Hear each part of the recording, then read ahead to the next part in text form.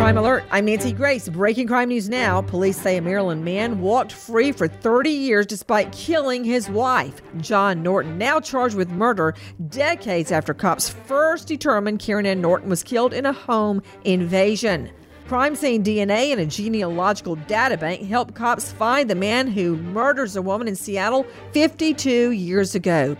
Susan Galvin's accused killer, security guard Frank Wypick, now deceased. The FBI releases 2018 stats confirming 55 law enforcement's killed as a result of criminal acts last year alone. This Crime Alert brought to you by Simply Safe. When you have a good security system like Simply Safe, things just feel different. They have some of the fastest response times in the industry, no contracts, no hidden fees, free shipping, a 60-day money-back guarantee at simplysafe.com/Nancy. Simplysafe.com/Nancy. With this Crime Alert, I'm Nancy Grace.